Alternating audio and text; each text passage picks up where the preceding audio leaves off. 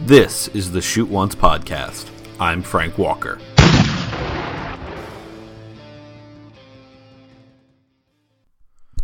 Welcome to a new episode of the Shoot Once podcast, a proud member of the Hockey Podcast Network.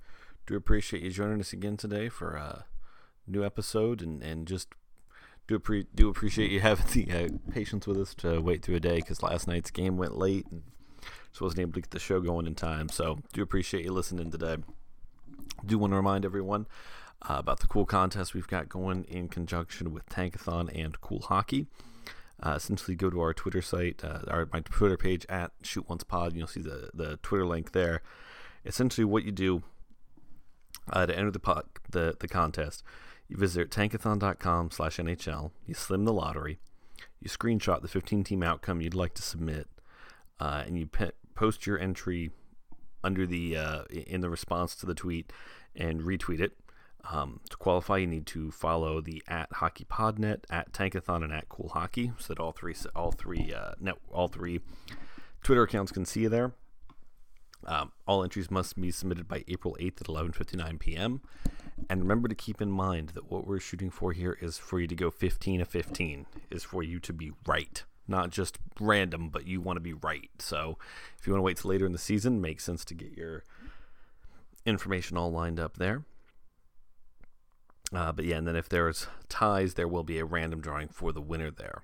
Now, jumping into the show proper, starting like we always do with Dom Luszczyszyn's projections, these should be pretty accurate for the Blue Jackets, as only one game has happened since then. It was the Florida Panthers game. He's got the Blue Jackets at a 24% chance to make the playoffs, ending the season at 92.1% chance to make the playoffs. And he's got them projected that figure with 92.1 points, 24%, 92.1 points.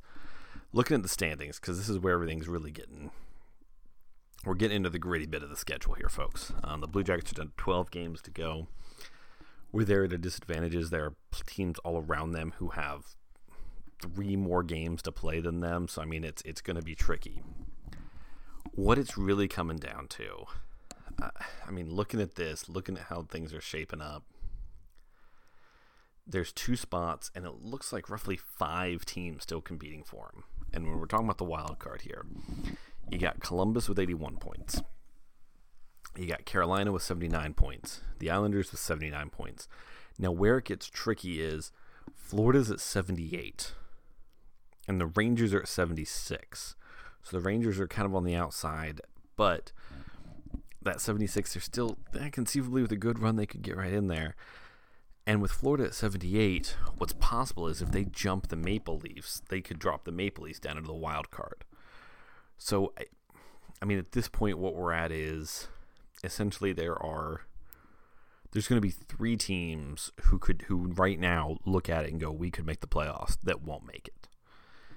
If everything started today, you'd have a first-round matchup. Columbus would match up against Washington, which would be, fun just to be in the playoffs. Philadelphia would play Pittsburgh in the first round, which would be great. Boston would get Carolina. Tampa would get Toronto. So we're in that time frame where everything's going to be getting crazy. The Blue Jackets, where it's tricky is they've only got a 2-point cushion, but right now the Islanders, which are the team out, has 3 games in hand on the Blue Jackets. And it's going to be a tricky run no matter which way you go about it. Now, Columbus, in the coming week, that's a couple of games coming up. Now, this is where we start to see where other teams are going to actually get close to Blue Jackets in games played, because the Blue Jackets, they last played on Sunday. They won't play again until Thursday, where they get Pittsburgh, and then Saturday they get Nashville. Then next week is going to be huge for what happens. Boston, Washington, the Maple Leafs. So much of this is condensed in the final couple weeks of the season. In the final weeks, they play, the final 2 weeks of the season, they'll play the Rangers, they'll play Tampa Bay, they'll play the Stars, then they'll play the Islanders, Tampa Bay, and the Hurricanes. Hurricanes, that final game of the season. What's going to be crazy is it could conceivably be that going into that final game of the season, that the Blue Jackets have to win that game. Wouldn't that be crazy to get down to like essentially the winner of that game makes it and the other one doesn't. That'd be nuts. But the good news as a Blue Jackets fan, and we've talked about this old truism on the show many times. I'm not sure how true it is, but we've talked about it many times. About how if you're playing well, if you're winning games but you're not playing well, it looks like you're at the end of a winning streak and you could be heading into a losing streak. But if you've been losing and you're starting to play well, maybe that's the beginning of a winning streak. Well, the last 3 games for the Blue Jackets. Let's look at these. Against the Flames, they had a Corsi for 47.95%. Now, again, all these numbers are 5-on-5, score and venue adjusted from natural stat trick. So 47.95, not great. Then against the Oilers, they were 60.1%. And then against the Canucks, 55%. When you go to expected goals for, against the Flames, 55.19%. Against the Oilers, 67.95%. And against the Canucks, 58.31%. So we're on a streak of 3 games where we were on the road playing good teams and played well. And for the Blue Jackets, that's a good sign. That is a very good sign for where we're heading. Because heading into these final games, into this final run, the team looks like they are playing their game well. And you can see it just eye test watching most of these games. They are playing well. Against the Flames, man, that game was rough because they really had a chance to put it away and get 2 points there, but they only got the 1. That 1 point may come back and haunt them. But, honestly, if going into last week, the thing is, after the Flames game and after the Oilers game, so many of us were counting them out. But if you looked at that schedule, especially with all 3 of those teams competing for playoff spots, and you said the Blue Jackets will get 3 out of 6, that's not bad. That's really not bad with where they were, especially considering how much the other teams around them have just not taken advantage of the situation. Because when you look at it, when you look at the last 10 for these teams, so looking at who they're going against, the Hurricanes are 4-4-2 in their last 10. So that's 10 points. The Blue Jackets have 9 in their last 10. The Islanders are 2-5-3. The Rangers are 6-4, so they're kind of on the higher end of that. But the Panthers, they're 4-4-2. So nobody's really running away with this right now. The reason the Flyers have gotten to that point where it looks like they're challenging for the division is they've gone 9-1 in their last 10. They're on a 9-game winning streak, which is nuts. Now, the thing is, when you're on a big, long streak like that, it's going to peter out. And that's where the Blue Jackets will be concerned about the Islanders, because they're on a 6-game losing streak. So the Islanders are going to get a win at some point here coming up. The Jackets, maybe this is when they put together a winning streak. This is the time of year where if you could put together 6 or 7 in a row, maybe even just 5, you might secure yourself a playoff spot. If they went on a 5-game winning streak now, essentially that'd be 4 more wins after the one they're on now. That'd get them up to 89 points. They'd be pretty far along. They'd have a really good chance of making it on that. So we'll see what happens. But I'm encouraged that the Blue Jackets seem to be playing their best hockey right now. Now they need to, because we're playing some of our best opponents at this point. But I'm encouraged by what I'm seeing out of the team, game to game, these last few games here. Now, gonna do a hot take. Not something I normally do.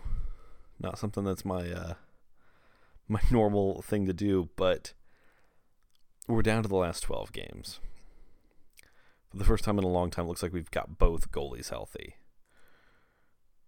So you got to ask yourself, where do we go with goalies? Because we could play Elvis, we could play Jonas, we could try and split the difference between the two, and just go down the middle here. Now, let's talk about the 2 goalies, Elvis and Jonas. Elvis has played 32 games, Jonas has played 37. Now, we are all into fancy stats at this point, and these numbers are all 5-on-5. These are all even strength numbers.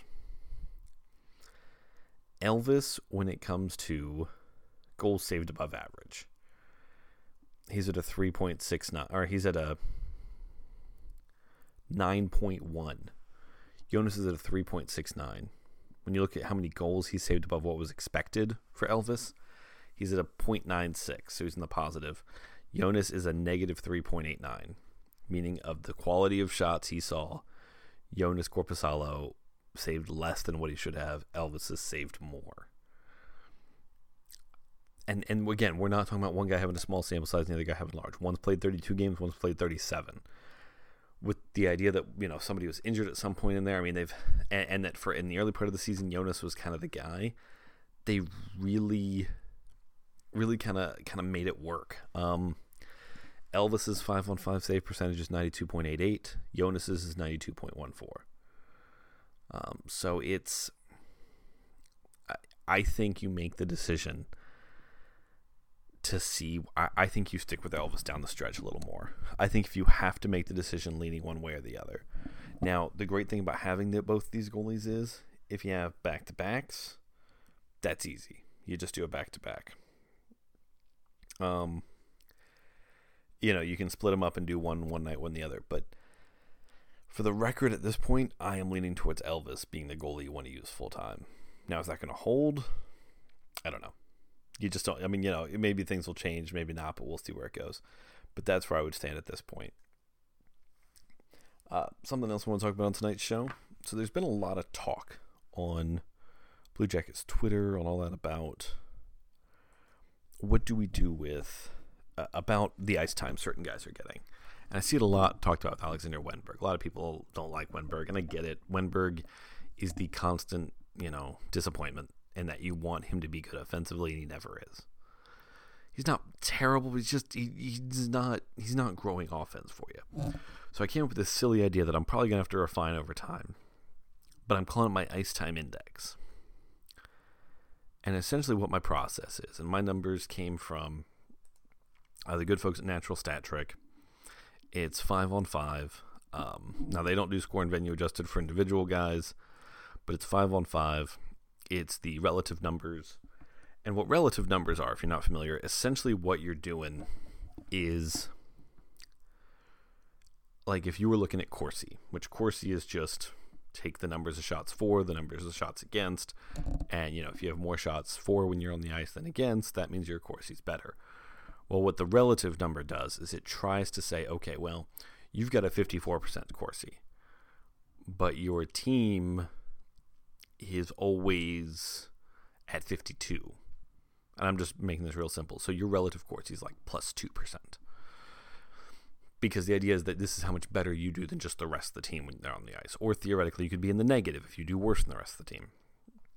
So we compared a couple of different numbers. What I did, because this season a lot on the show we've been talking about expected goals for. And the reason we're using that number a lot is, to my understanding, that's what the organization really values is expected goals. And when Tortorella talks about, he talks about chances they get. He talks about how much they outchance the other team.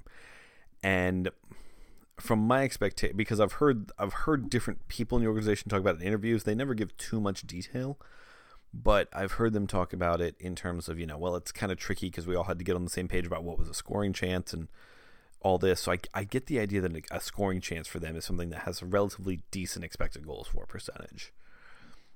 So what I did, looked at the numbers, and I just ranked the players, ranked the forwards, and my idea on this was you had to have at least 200 minutes ice time, so that if one guy came in for 2 or 3 games, I'm looking at you, Mr. Foodie, and just tore it up, he wouldn't throw the numbers off. But essentially what this is, if you have over 200 minutes, 5-on-5 time, took how you ranked on the team and expected goals for. The reason I didn't use the raw number and I did a ranking is that we ranked where you ranked on the team with expected goals for with where you ranked in average time on ice per game with the team. And just did a simple, took where you ranked expected goals for, subtracted where you ranked in the expected ice time. The idea being, so if you were the number one player on the team in expected goals for, relative, and you were the number one player in time on ice at 5-on-5, 1 minus 1 is 0. The idea being that if you got a 0, then you are right where you need to be. You are being used as you should be. If you got a negative number, meaning your expected goals for is, say your expected goals for is 10th, but you're third on the team in ice time. Well, 10 minus 3 is 7.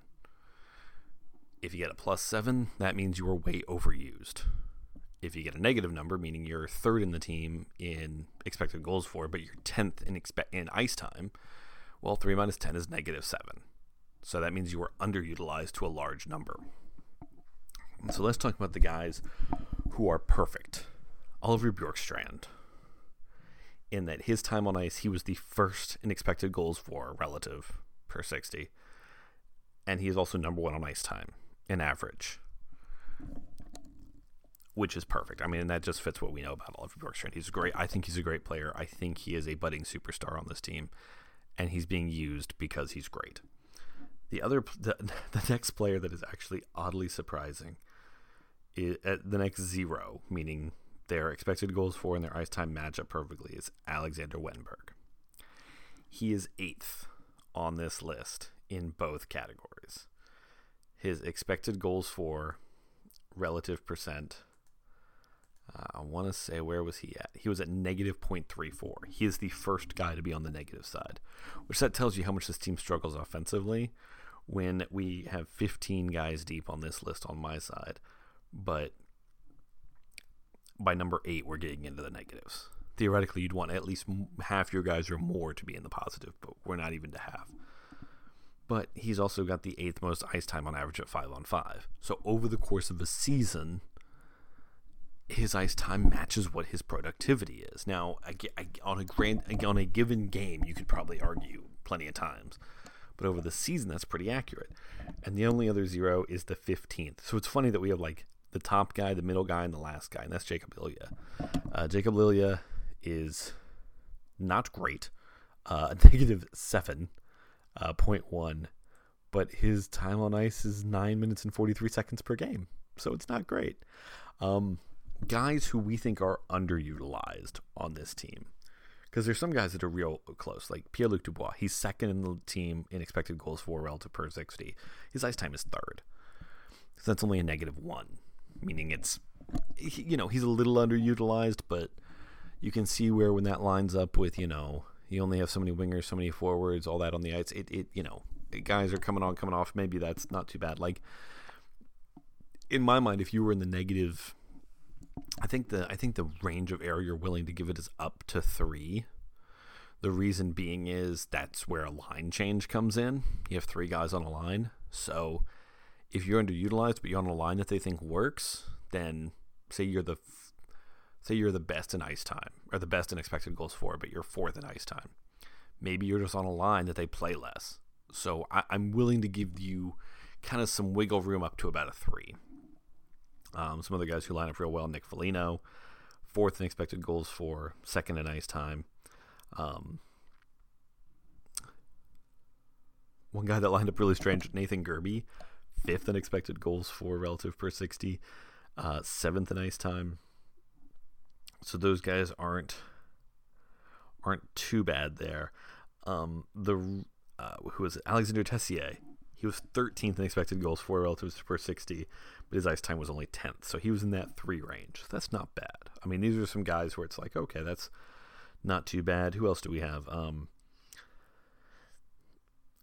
Bemstrom.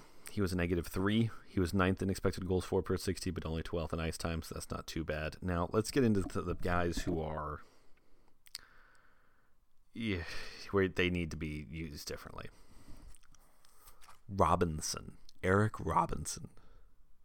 This surprised me when I looked at it. His expected goals for relative per 60. Now, he's a little lower sample size than a lot of the other guys, so maybe he's getting away with something, but he's still got over 500 minutes played, so it's not like he's nothing on this list. Eric Stenlund is a 3.32 expected goals for relative, which is expected goals for percent relative. That's his expected goals for percent. All the numbers I've said are percentages, so I apologize if I messed that up, but 3.32, meaning whatever his expected goals for percentages with the average for the team, he's 3% higher than that. Eric Robinson is 13th in ice time. So that's a negative 10, meaning he's being underutilized to the 10th. I mean, that's That's rough. He is at a 3.32 expected goals for relative. His time on ice average is 10 minutes a game. I mean, that puts him in just the bottoms of the team when it comes to expected goals for, or expected time on ice for. So that's the big one there. The next big one, this one I'm going to give a mulligan on because it's Josh Anderson. His expected goals for the team is at 6th. His ice time is 9th. I did that math wrong because that's only a -3. That's not bad at all. That's right where the line where it should be, but again in that range of error. But he's been injured, so that was me doing my math wrong. Here's some of the big ones, and some of these are going to get some pushback, I think, from longtime Blue Jackets fans. First of all, let me give you the mulligan one first, because there's another one that's a mulligan in my mind. Cam Atkinson, and the reason he's a mulligan in my mind is because of how much injury he's been dealing with. But his expected goals for relative here has been a -3.2 this season. But when he's played, he's been 6th highest average time on ice. Yeah, I mean, you want to see him play better, and maybe that's what it's been. Maybe it's been an effort to get him to play better, but that puts him on the index at 8. I'll tell you what that's been. Boone Jenner is a big one.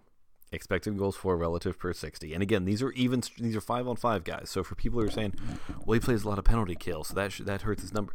This is all 5-on-5. He's 12th in the team, but he's 4th in ice time. So that puts him at an 8. And then the last big one is a player that, and this is the one where, again, maybe I need to refine my system, or maybe the system's trying to tell me to look for other things.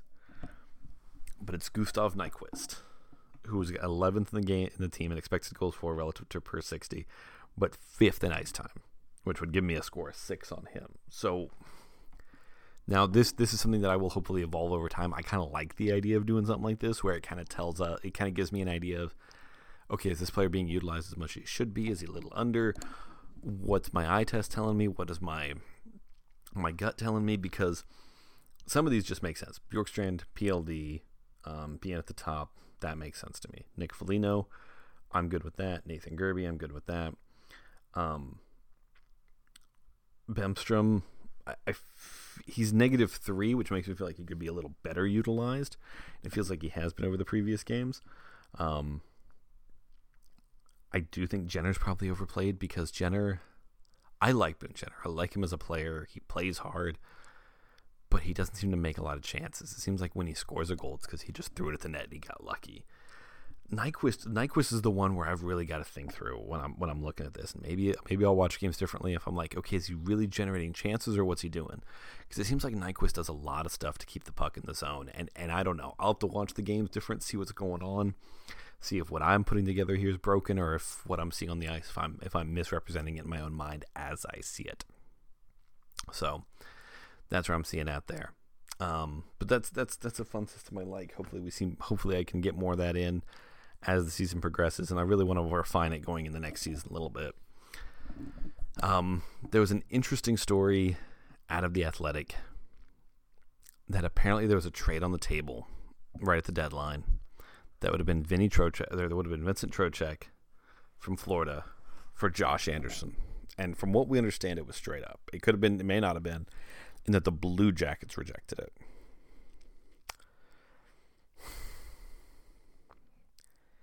If that is true, because this is the only place we've heard it at, was an article from The Athletic, and it was actually written by somebody who tends to write about the Canucks. So maybe he heard it through the grapevine. I don't know. If it's true, it makes me think that the Blue Jackets really think they can re-sign Josh Anderson. That's the only thing I can think. Because Vincent Trocheck, you would have had this year, and then 2 more years. He's a center who has had 30-goal seasons, and he's not an old guy. You got him for a couple more years. You might even be able to get an extension if you wanted it.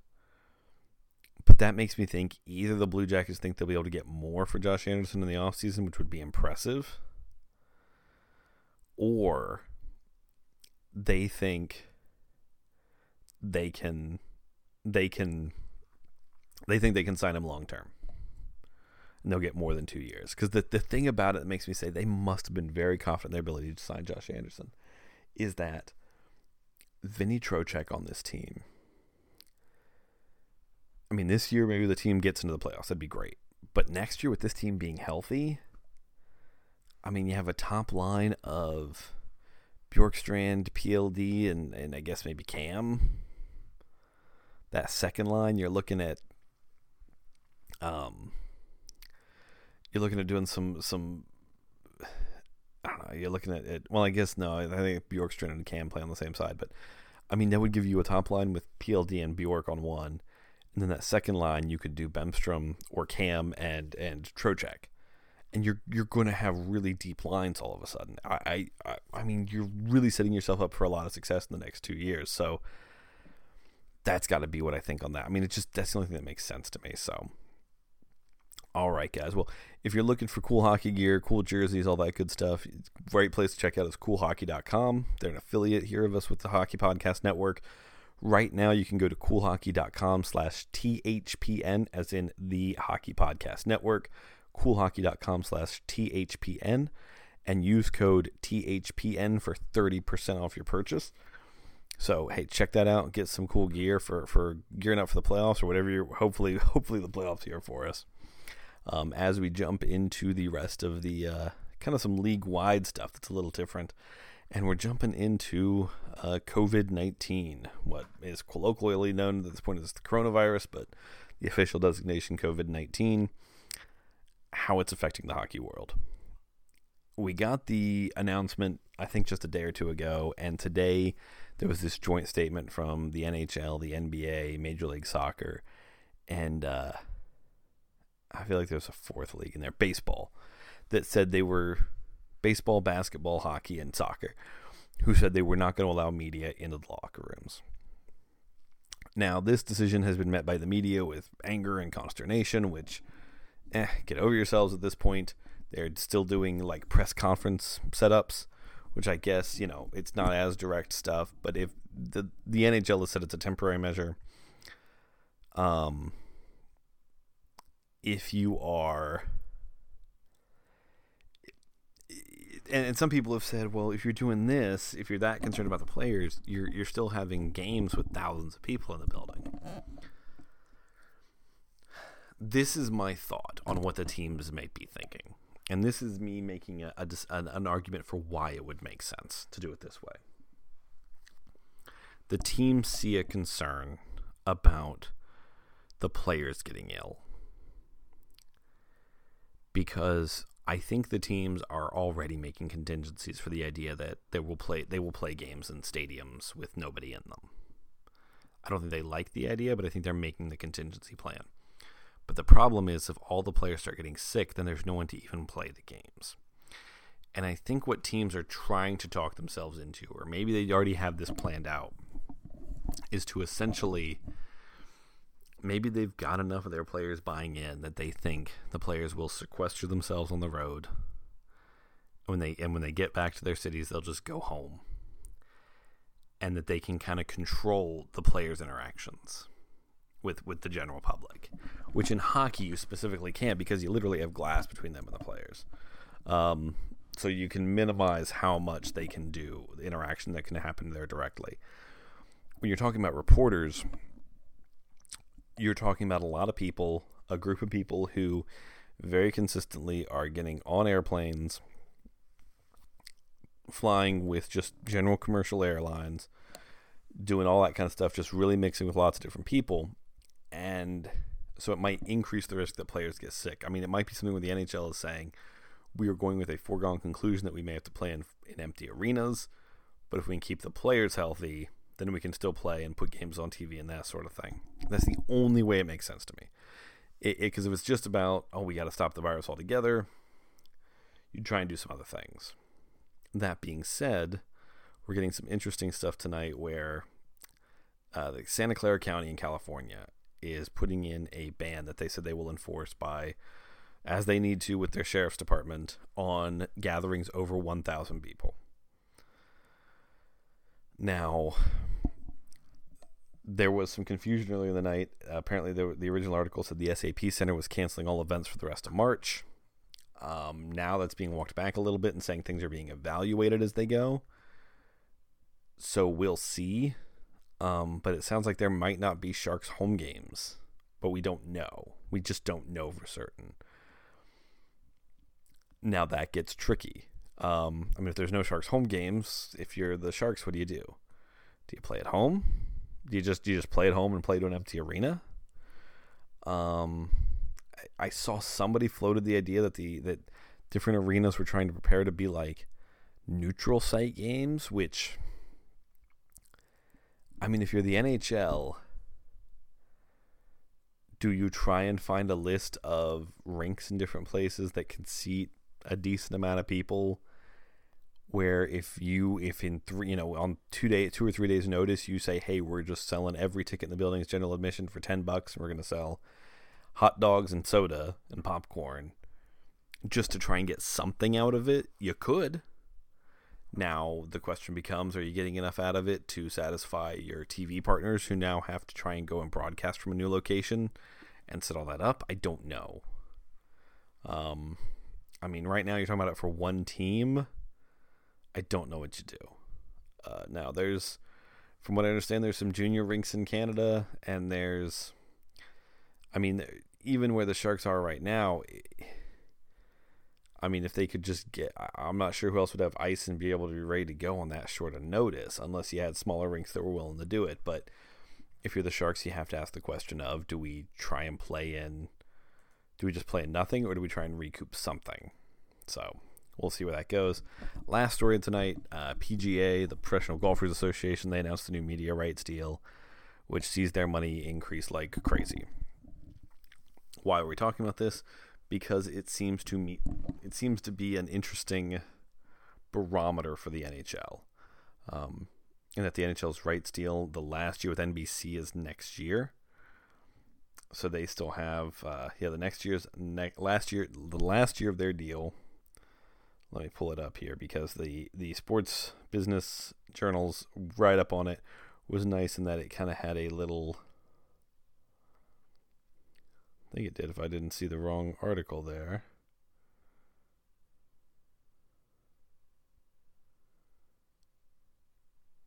Maybe I did. I thought they had a little setup that showed when everybody was expiring. But yeah, the NHL expires next year.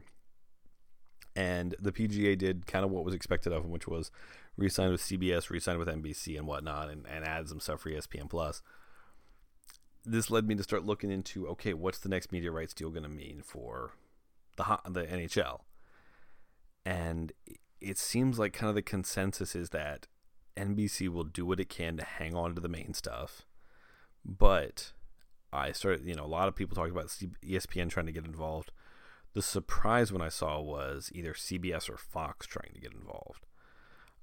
And even saw one where it was essentially NBC would take like a chunk of it and try and be like the main tentpole, and they would have the Stanley Cup still.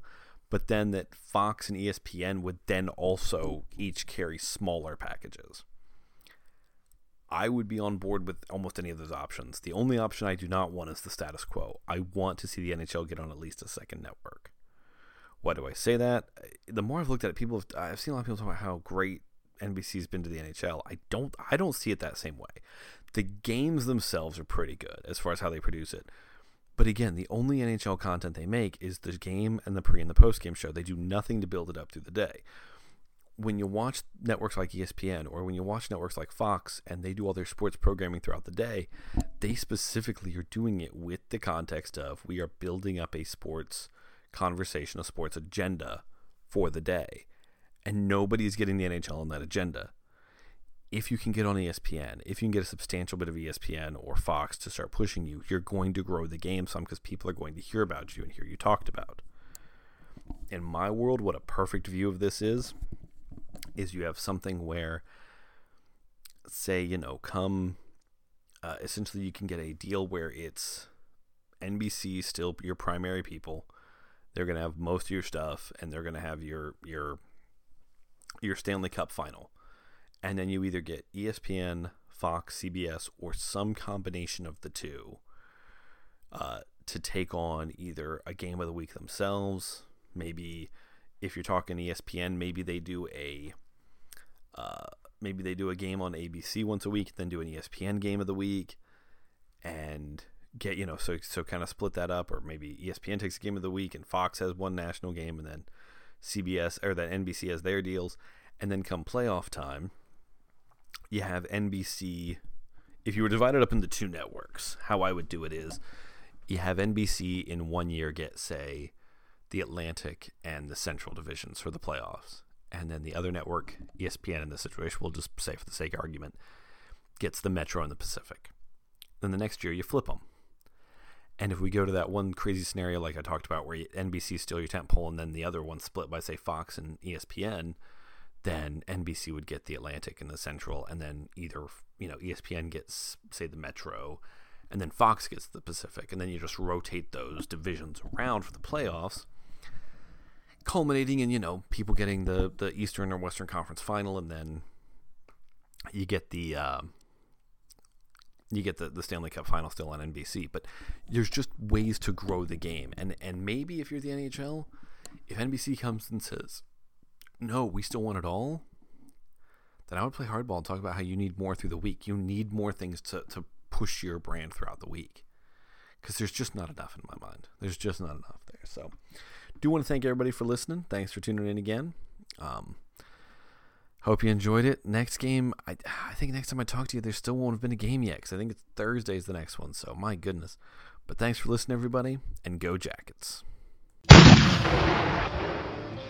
This has been the Shoot Once Podcast.